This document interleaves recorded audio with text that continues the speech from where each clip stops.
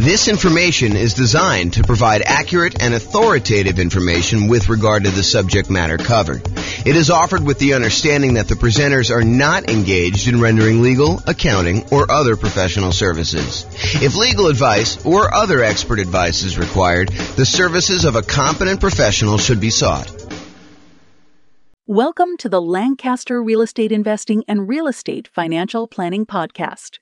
Learn all about investing in real estate in Lancaster, California, with a combination of real estate financial planning and modeling with numbers specific to Lancaster, plus syndicated, more generalized recordings of live and pre-recorded real estate investing classes, not all of them specific to Lancaster. Be sure to stay tuned after the podcast for a message from our sponsors. Well, good afternoon and welcome, everyone. I am your host, James Orr, and I'm really excited today. Today is going to be a crazy new spreadsheet, new class.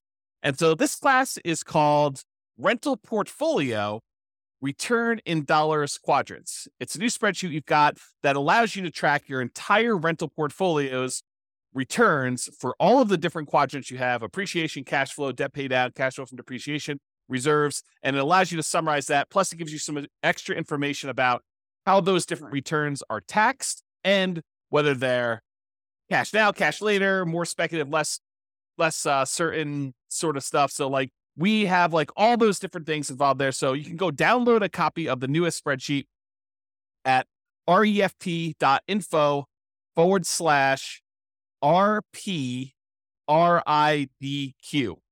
And RPRIDQ stands for Rental Portfolio Return in Dollars Quadrant. RPRIDQ. So refp.info, RPRIDQ. Oh my gosh. I'll put the link in the show notes. There you go. That's what we're going to do. Okay, so as we get started, let me kind of give you some background information to understand like what is happening here and why this spreadsheet is so amazing and why you're going to love it. So the Return in Dollars Quadrant is the trademarked visual representation we have of the different areas of return you get by owning rental properties. So this is it on the screen. You've seen this before if you've seen a lot of my stuff, but basically it shows you the 4 different primary areas that you get return when you buy a rental property. The appreciation part of the return, which is the tendency for property values to increase over time. The cash flow portion, which is all of the income you're receiving on the rental property, usually from leases, minus all of the expenses: vacancy, property management, taxes, insurance, mortgage payment, maintenance, all that stuff. We subtract it out from what you're receiving as income, and what you're left over with is your net cash flow after all expenses. And so that's one of the other returns. The third return is debt pay down. If you've got an amortizing mortgage and you're making monthly payments or regular payments on that, then with each payment, a little bit of the loan is paid down and you owe less. The amount you pay down in principal is your return from debt pay down. It's the amount of return you're getting by paying down the loan each particular month, and your equity is increasing by that amount. And then the last one of the 4 primary are the tax benefits, which we typically refer to as depreciation, or in this specific case, we're going to talk about cash flow from depreciation, which is the after-tax benefit you get by owning this particular rental property. And then in the middle, we usually visualize this and show you the total from those 4 areas of return. Now, when we look at that graphic, a lot of times we're like, well, what time period does this cover? And really, it depends. So these can be both forward-looking, as in like we're looking at the returns we're going to get in the next year on a property, or they may be that we're going to look at the returns we're going to get over the lifetime of owning the property. So really, the time periods can be forward-looking, or we can look at this and say, hey, what did I earn in the last year from owning this particular rental property? So it could be backward-looking. The most common that we use is how much will your property appreciate, have cash flow, pay down on the loan, and have tax benefits from owning the property in the form of cash flow from depreciation over the next year. That's the most common version, but we can do any other version you want. We can do over the entire ownership period. We could do the next 11 years as some arbitrary number, or really whatever you want to do. And this is really a, in quotes, pro forma, or the form that this will take, or another fancy way of saying that, another like more common way of saying that is we're guessing what the return is going to be in the next year. Like when we buy a property, do we know what the property will appreciate in the next year? Absolutely not. A lot of times we're guessing as to what that will be. Do we know how much the property will cash flow next year? Well, we know the lease amount, a lot of times we know the expenses that are fixed on the property, like taxes and insurance and, things like that. But do we really know what the maintenance is going to be on the property? No, we can set aside a fund for maintenance. Do we really know what the property management is going to be on that property? No, we can guess if it's in steady state and the property is kind of just humming along and no real big issues. But there can be unusual things that happen in a property, different maintenance, different vacancy, different property management fees.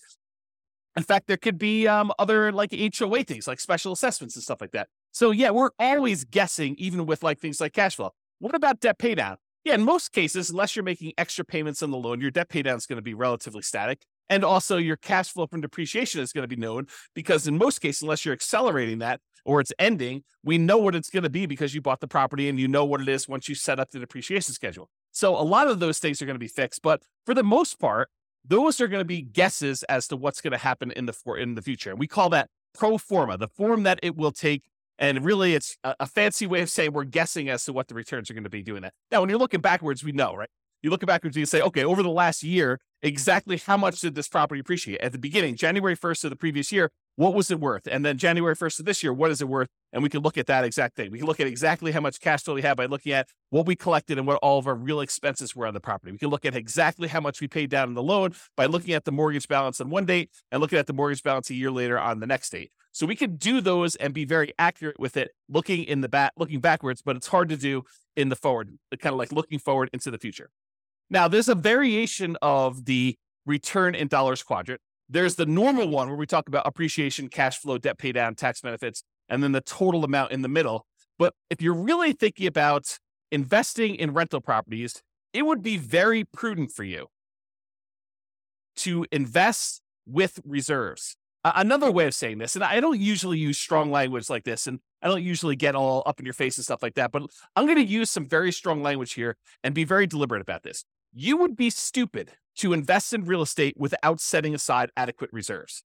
And I feel that strongly about it because you really do need to have reserves for the unexpected things that come up. So if you're like investing in this stuff and you are not taking into account reserves, you're probably doing it wrong. And so if you're just looking at your return from appreciation and cash flow and debt pay down, tax benefits, and you're trying to calculate what your return is on, like, let's say a certain amount that you have invested or the amount of equity you have in your property, and you're ignoring the fact that you need to have 6 months of reserves or 12 months of reserves or 24 months of reserves or whatever you set aside for reserves, if you're not taking into account that extra amount for reserves, you're probably not analyzing your deals correctly. This is sort of like the white lie that we tell when we go to cocktail parties. We say, my investment property is doing amazing. I've got no money in the deal because I bought it with a no money down loan and I'm getting this amazing return on it. Well, you wouldn't ever buy that property without having a certain amount in reserve, 6 months of reserves or 12 months of reserves or 24 months or 36 months or whatever it is in reserves. So the fact that you think you're investing in this thing with nothing down is not true. And so that's the lie we tell at cocktail parties about, we're getting this amazing return. Really, we should be including how much we had to invest in the deal and the amount we have to invest in reserves to do that. And if we're looking at return on investment, we should include those reserves as part of what we had to invest in order to get the deal. Or if we're looking at it as return on equity, we should include reserves plus the equity we have in the deal as like the return we're getting in order to continue to hold on to that particular property. Now, as soon as I explain that to you and you're like, okay, James, I'll buy that. The fact that you need to have reserves in order to buy or rent the property, that sort of makes sense because we really are not going to buy a property without having reserves in this. Well, as soon as I tell you that, now you have a certain amount of money you have on reserves. We really should look at what we're earning on those reserves that are sitting on the sideline, whether it's savings accounts or CDs, or if we're going to get really risky and do like stocks or bonds or whatever we're going to do in that thing.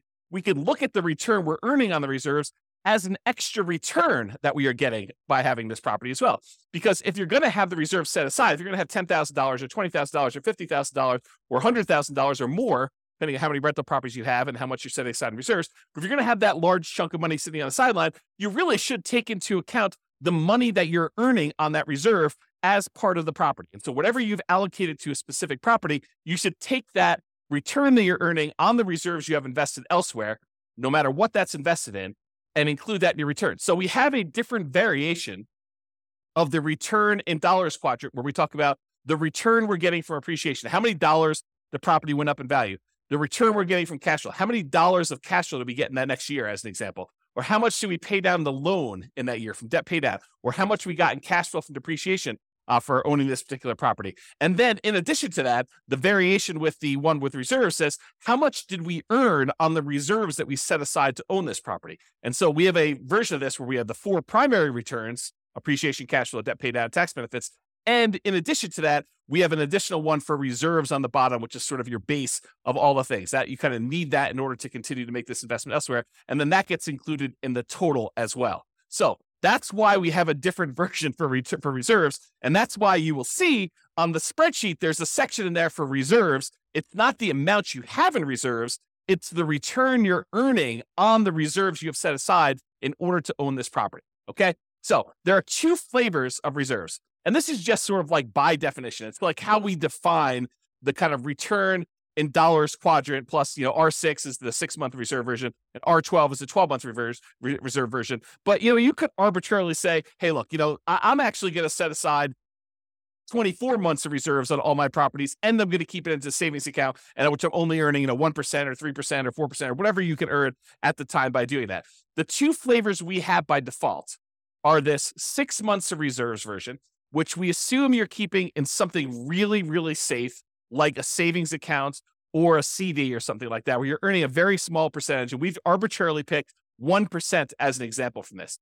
Or you have 12 months of reserves. You have, at least twice as much as you think you might need if you were going to keep it in something safe, but you're going to be able to invest the majority of that in something a little bit more risky, like stocks or bonds. And we're going to just arbitrarily say, not that you're guaranteed to earn 8% in the stock market. We're just arbitrarily going to say you're earning a higher amount. And we picked 8% as just sort of like really rough number to estimate what you might earn in the future by keeping 12 months of reserves on the side. And this class was not intended to be a whole class on reserves. It's really just sort of like touching the surface of this discussion to show you why there are 2 different flavors of the return in dollars quadrant. One where we keep 6 months of reserves and we're earning 1% on that money, and another one where we keep 12 months of reserves and we're earning 8% on that money. And I've showed you 2 different examples of how the returns might look on the same property where you do 6 months of reserves or do 12 months of reserves. And one thing I will point out is the amount you earn from appreciation and cash flow and debt pay down and tax benefits,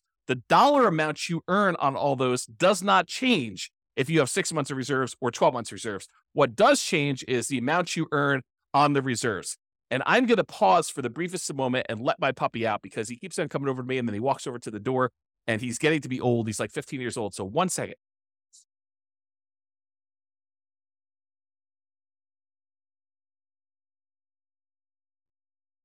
Okay, I'm back.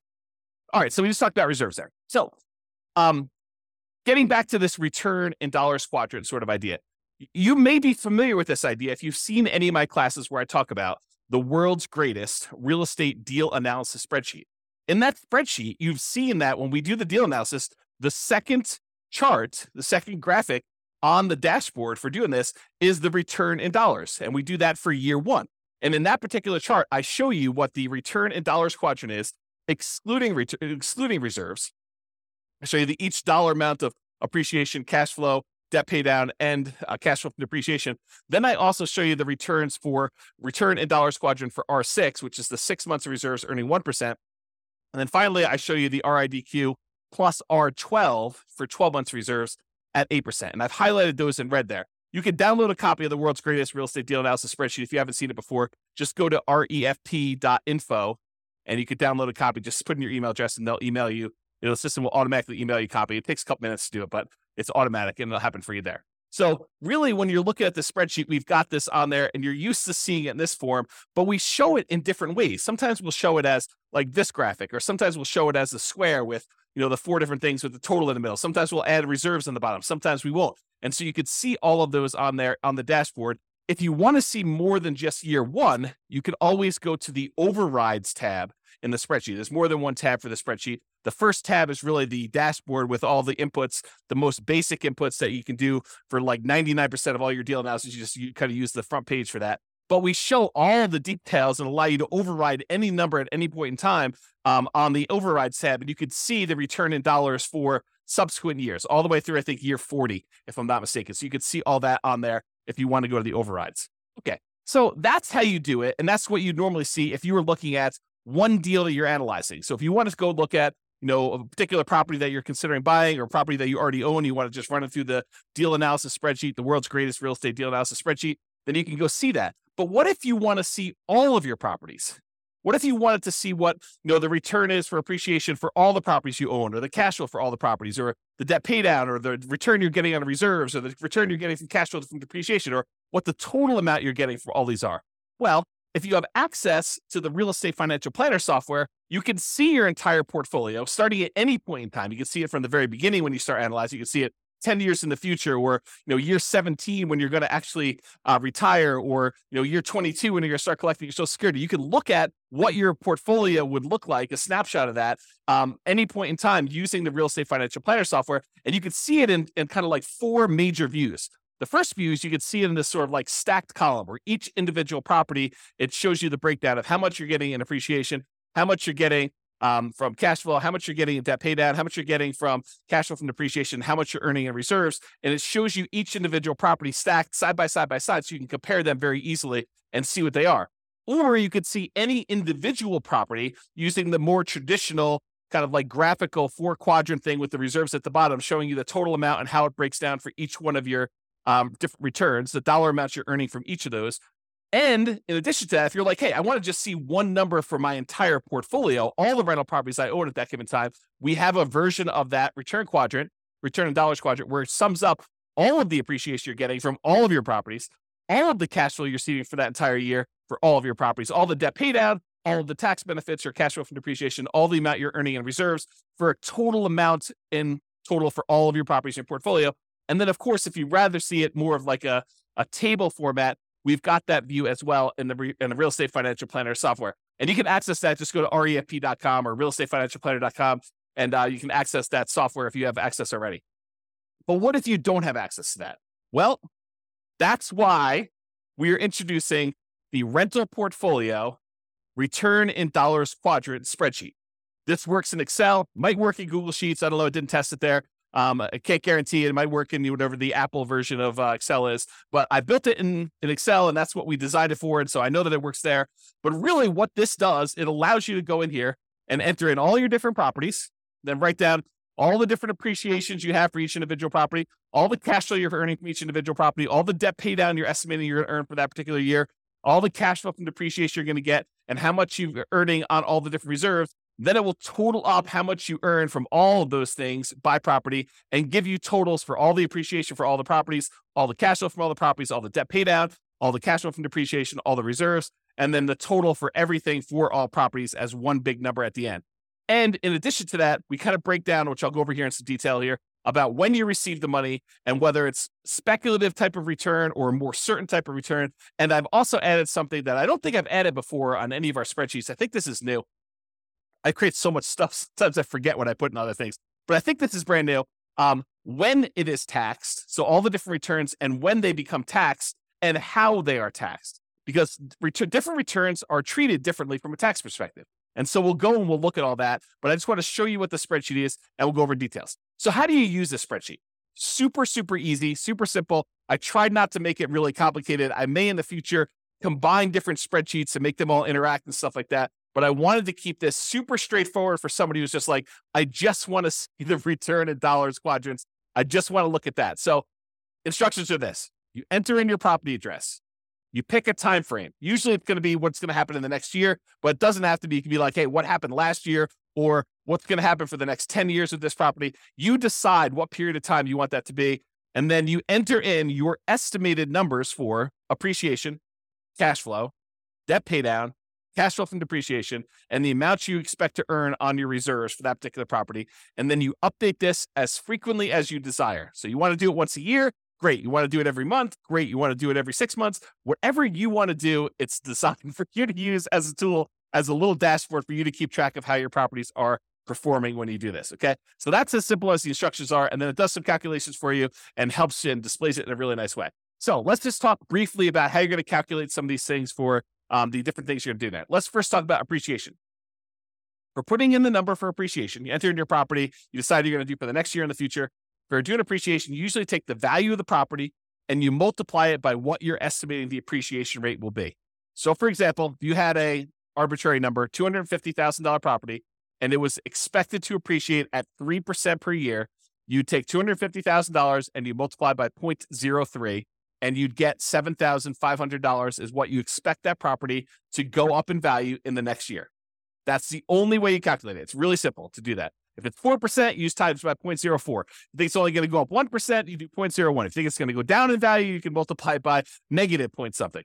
So whatever you want to do, you can do it that way. If you want to get fancy and you're kind of like an advanced Excel person, you could totally use a formula here. You could use equals, and then you put the price in there and you multiply it by whatever the percentage you've gotten there is, and it will then calculate what it happens to be. Then at the end of the year, you come back in and you write down what the new value is, and you could change the appreciation rate. You just kind of keep updating your formula if you decide to do it that way.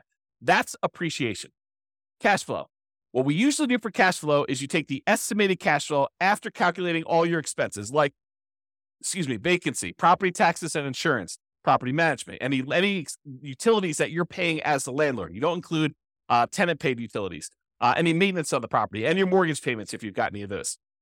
So for example, you might have a property that has $200 per month cash flow after all expenses, and you enter that $200 times 12 to get a yearly amount, or about $2,400 for the year as an example here. If you don't know how to calculate this, don't stress. Just use the world's greatest real estate deal analysis spreadsheet. Just go download at rafp.info, and you can go ahead and do that, analyze your deal, and it will tell you what the cash flow is. It's the first graphic on there that you can go and just put in the cash flow for that, and then multiply by 12 in order to figure out what it is there. So you don't have to worry about calculating this manually. Just use the world's greatest real estate deal analysis spreadsheet because it does all those calculations for you, and then just enter in the numbers that you've got there. All right, for debt pay down, usually we'll estimate how much you're paying down on the loan in the next year.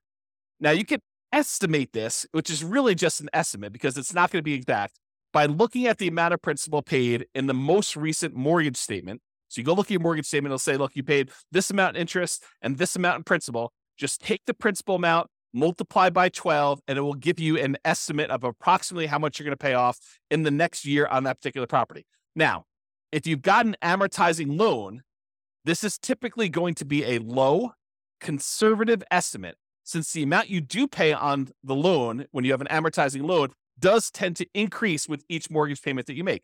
The more you pay down on the loan, the lower the balance is, the lower the interest that you have to pay on that particular month's payments. And so usually the amount of principal you're paying increases. It goes up with each payment you make. So this is going to be conservatively low.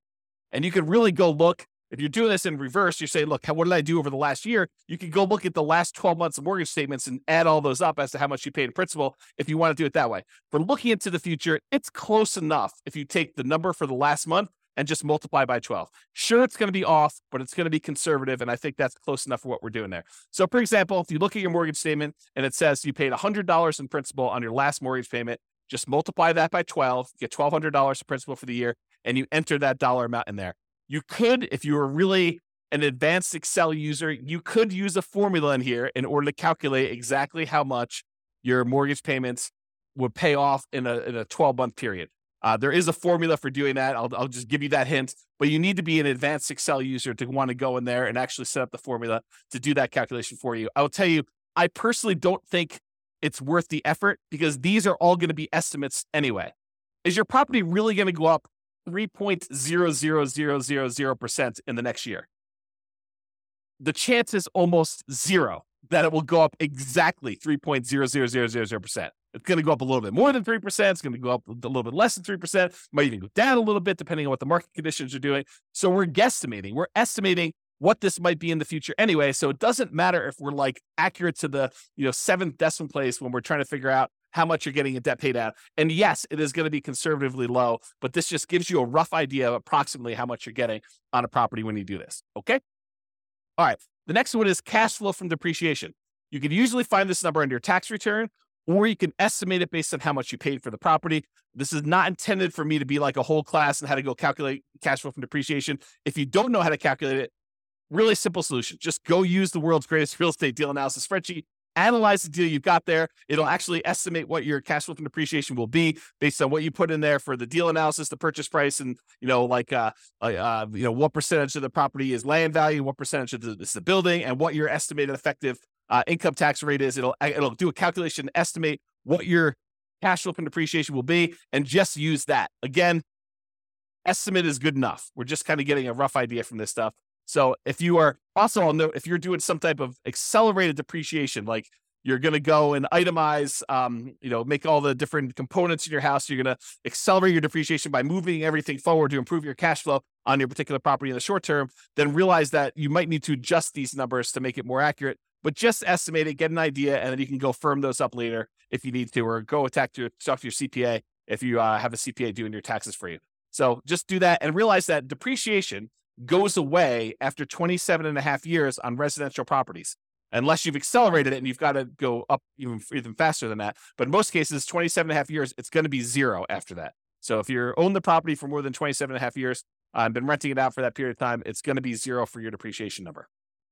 All right. And this is just another note on this estimating and annualizing. How do you estimate things like cash flow when things are changing in the middle of your year? For example, you're doing this analysis in July. Well, in January, your taxes are probably changing. And there may be a new lease coming on in May, which is going to increase the rents or decrease the rents, depending on what's happening in your marketplace and what you were able to get last time. So you're not going to be able to say my cash flow is $200 a month and multiply by that 12 because it's only an estimate, because your taxes are going to be different in January, and your May lease is going to come up, and there's all these different things that are happening where things are changing in the math that you're doing to calculate this. Estimating is okay. Don't stress about this.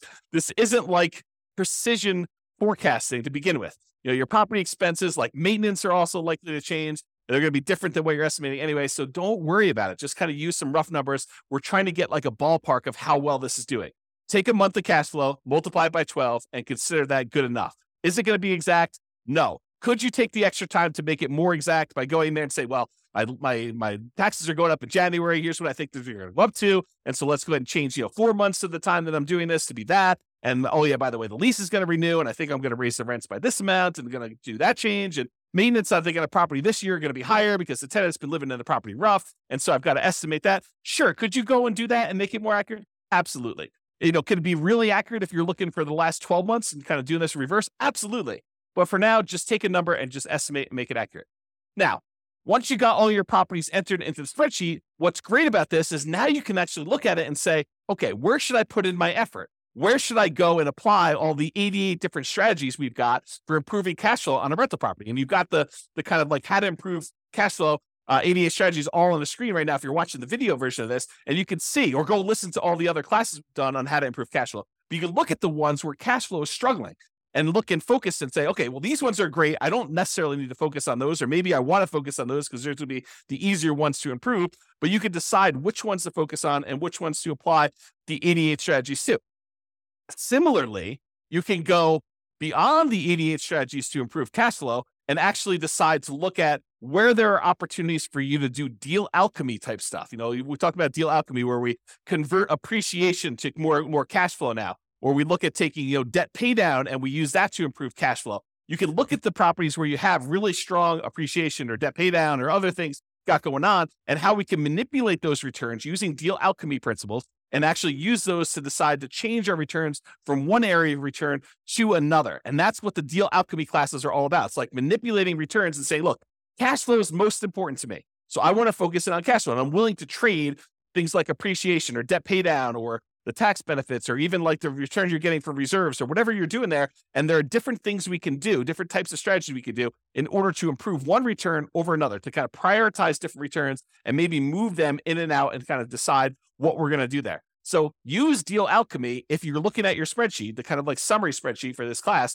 and decide which ones that you want to do. So their entire class on deal alchemy, I'm not going to go into that, but that's how it's worked. That works. All right. This is what I think is a new slide. How returns are taxed. How are the different returns that you're getting from buying a property? How are they taxed? And so this is a new spreadsheet that shows you how it's done and when you're taxed on the property. So let's just break it down. There's appreciation, there's cash flow, there's debt pay down, there's cash flow from depreciation, there's reserves. So appreciation return is typically a deferred return. You're not getting that immediately until you sell the property or you refinance the property, and then it's typically taxed as capital gains. So if you go in to sell the property, then you're going to pay capital gains taxes on the property on the appreciation part of the return that you had during that time. However, there are a lot of caveats to the appreciation one. However, you're taxed on this increased value via increased property taxes immediately.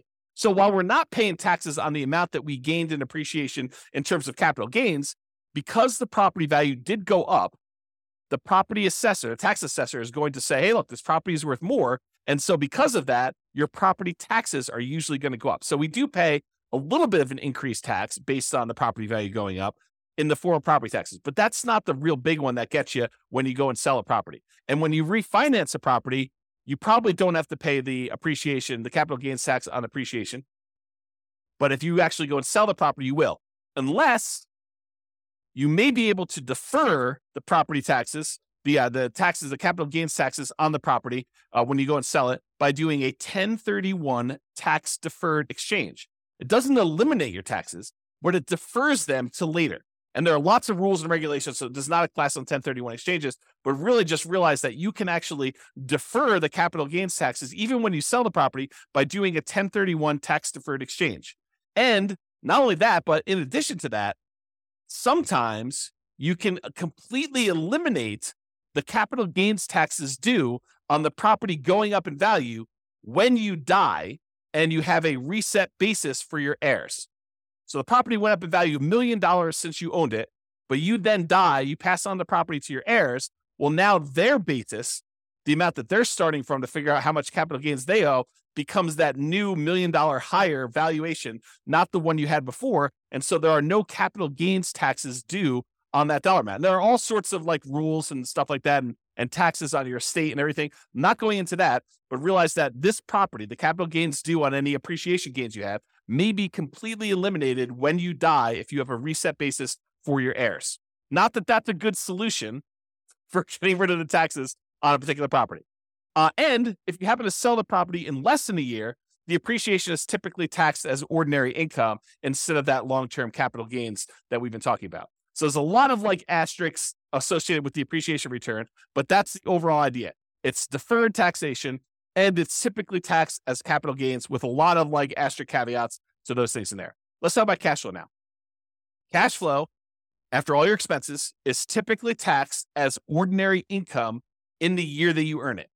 So the year that you get that cash flow on the property, you're typically paying taxes on it, and it is typically taxed at an ordinary income tax rate. Debt paydown is typically taxed as an ordinary income in the year that you earn it. So the amount that you pay down that loan, that amount is usually taxed. Okay. It's some people consider it part of the cash flow number, right? Like the amount of money you're getting minus the expenses, because you can only subtract the interest as an expense. You can't subtract the amount you pay in principal. You can't subtract the full mortgage payment. You can only subtract the interest part of the mortgage payment that you're paying. So the amount that you pay down in principal is actually a weird version of cash flow in the sense only of taxation. Okay. So really the amount you pay down in principal on the loan, that is typically taxed as ordinary income in the year that you earned it. Cash flow from depreciation, this is typically applied in the year that you earn it, and it reduces the qualifying ordinary income that you have. So it's a way of reducing the taxes you would need to pay. And there's lots of caveats and exceptions and rules related to this. But generally, certain qualifying income can be reduced by the amount of gross depreciation. And if you figure out how much that gross depreciation was, you multiply it by your tax rate, you could find out how much extra money you have in your pocket at the end of the year by not having to pay those taxes in. And that's what we're calling cash flow from depreciation. It's the dollar amount that you didn't have to pay in taxes by owning this rental property. Okay. And so that's how that is taxed. Usually the year it's earned, and it's reduces ordinary income. Now, there is a weird thing also about cash flow from depreciation. And that is, if you don't take it, they assume that you did take it. So it's not like you could just opt out.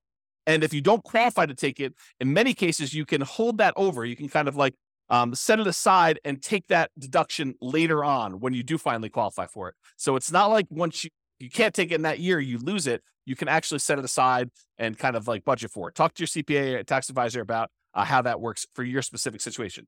And then finally, the returns from reserves are typically taxed as ordinary income in the year that it was earned. So if you have money in a savings account, or you have money in CDs or the stock market, and you're earning on that particular money, you're getting a return on that, that's typically taxed as ordinary income in the year it's earned. Now, again, seek a professional to verify this for your situation. I am not a tax expert by any stretch of the imagination. I've had zero tax training, but this is just like my knowledge of the topic. So as a starting point for you.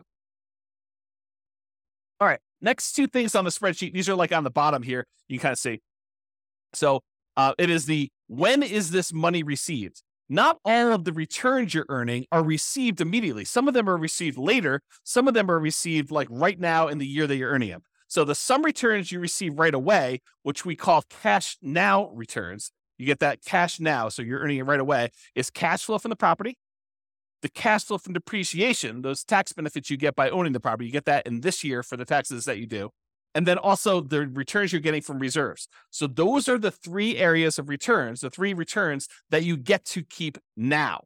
You get to earn this year or this month that you get whenever you kind of receive those. It depends on how you structure everything, but really it's like you're not delayed in getting those. Now, some returns you receive when you sell a property or when you refinance a property, we call those cash later returns. And those tend to be appreciation, the tendency for property values to go up over time, and paying down the loan, debt pay down. Really what we're talking about is accessing the equity in your property. When property values go up and you owe and the loan goes down, the amount of equity you have in your property actually increases. And then how do we get at that equity?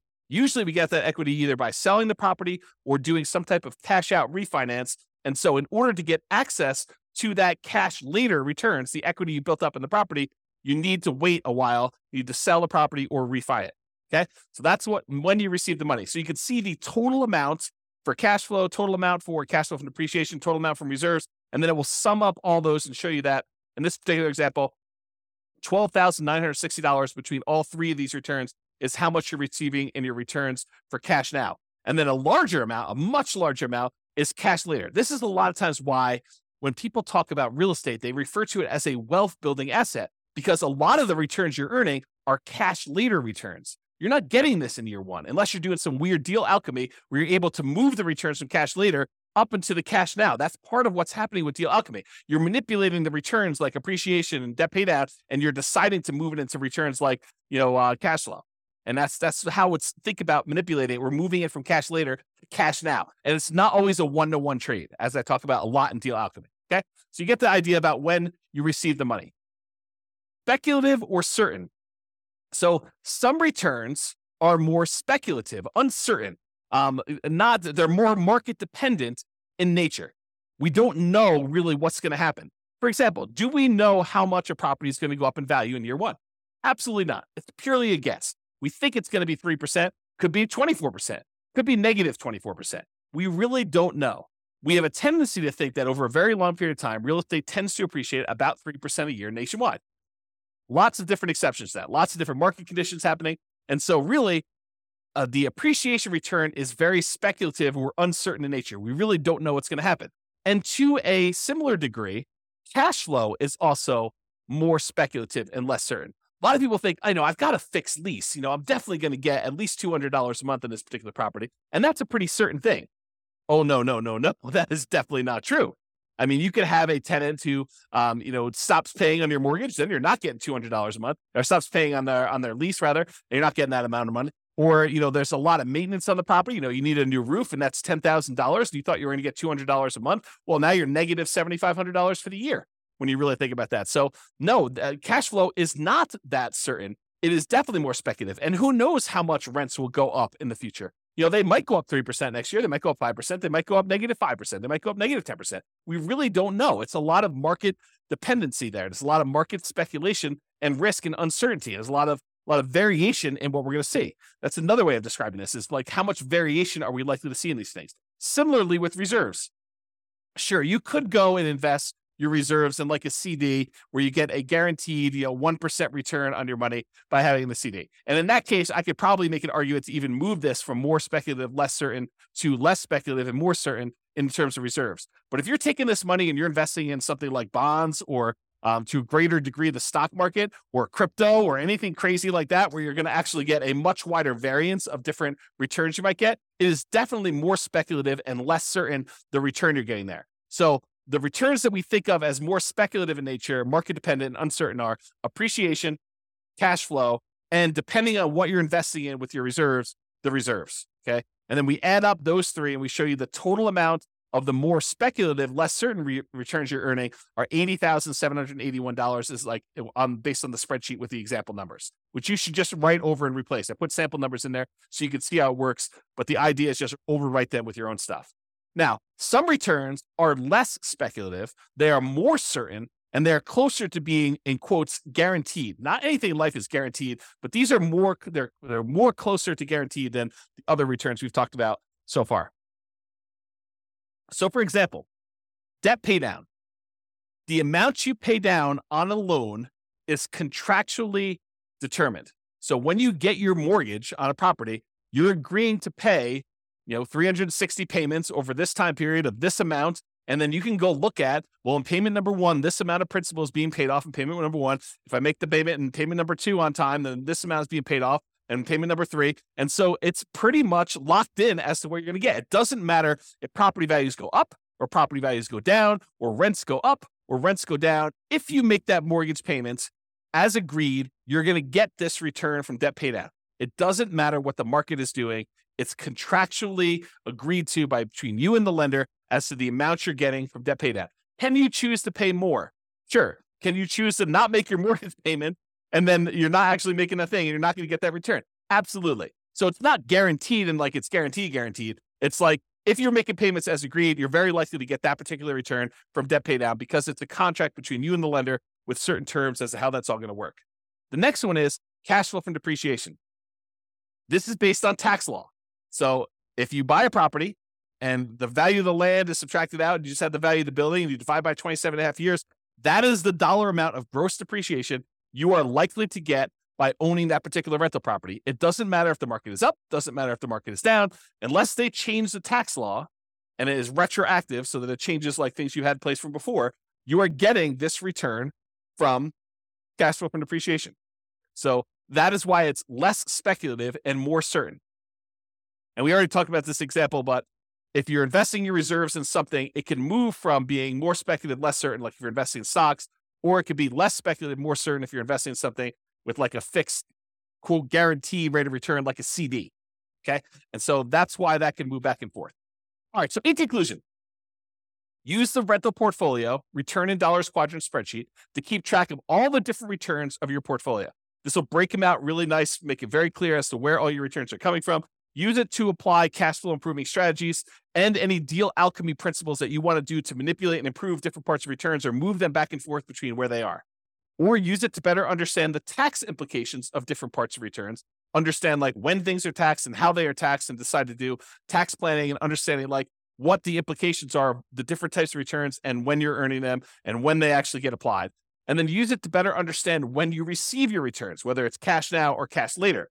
And then use it to better understand the speculative, certain nature of different returns. Which ones are really market dependent and are likely to be wide variance, and which ones are more consistent, more solid, and less likely to change over time, like, the debt pay down portion and your cash flow from depreciation as examples there. So that's all I got. Hopefully you like the new spreadsheet. Hopefully you like the new class. Let me know. Go ahead and use it, download it, and we'll go from there. This has been James Orr. Have a great day, everybody. Bye-bye for now. With home prices up, mortgage interest rates up, and rents up, but not quite enough to counteract the higher prices and interest rates, cash flow on rental properties in Lancaster is harder than ever. Book a call with the Real Estate Financial Planner to apply our proprietary 88 strategies to improve cash flow on your rentals. See the show notes for a link to schedule your call and improve your cash flow today. If you're a real estate agent, lender, or professional in Lancaster that wants to help our real estate investor listeners, consider reaching out to learn about collaboration opportunities with this podcast. We'd love to add more value to our listeners by having you assist our investors buy, sell, and finance their real estate investments. See the show notes to schedule a call to discuss collaboration opportunities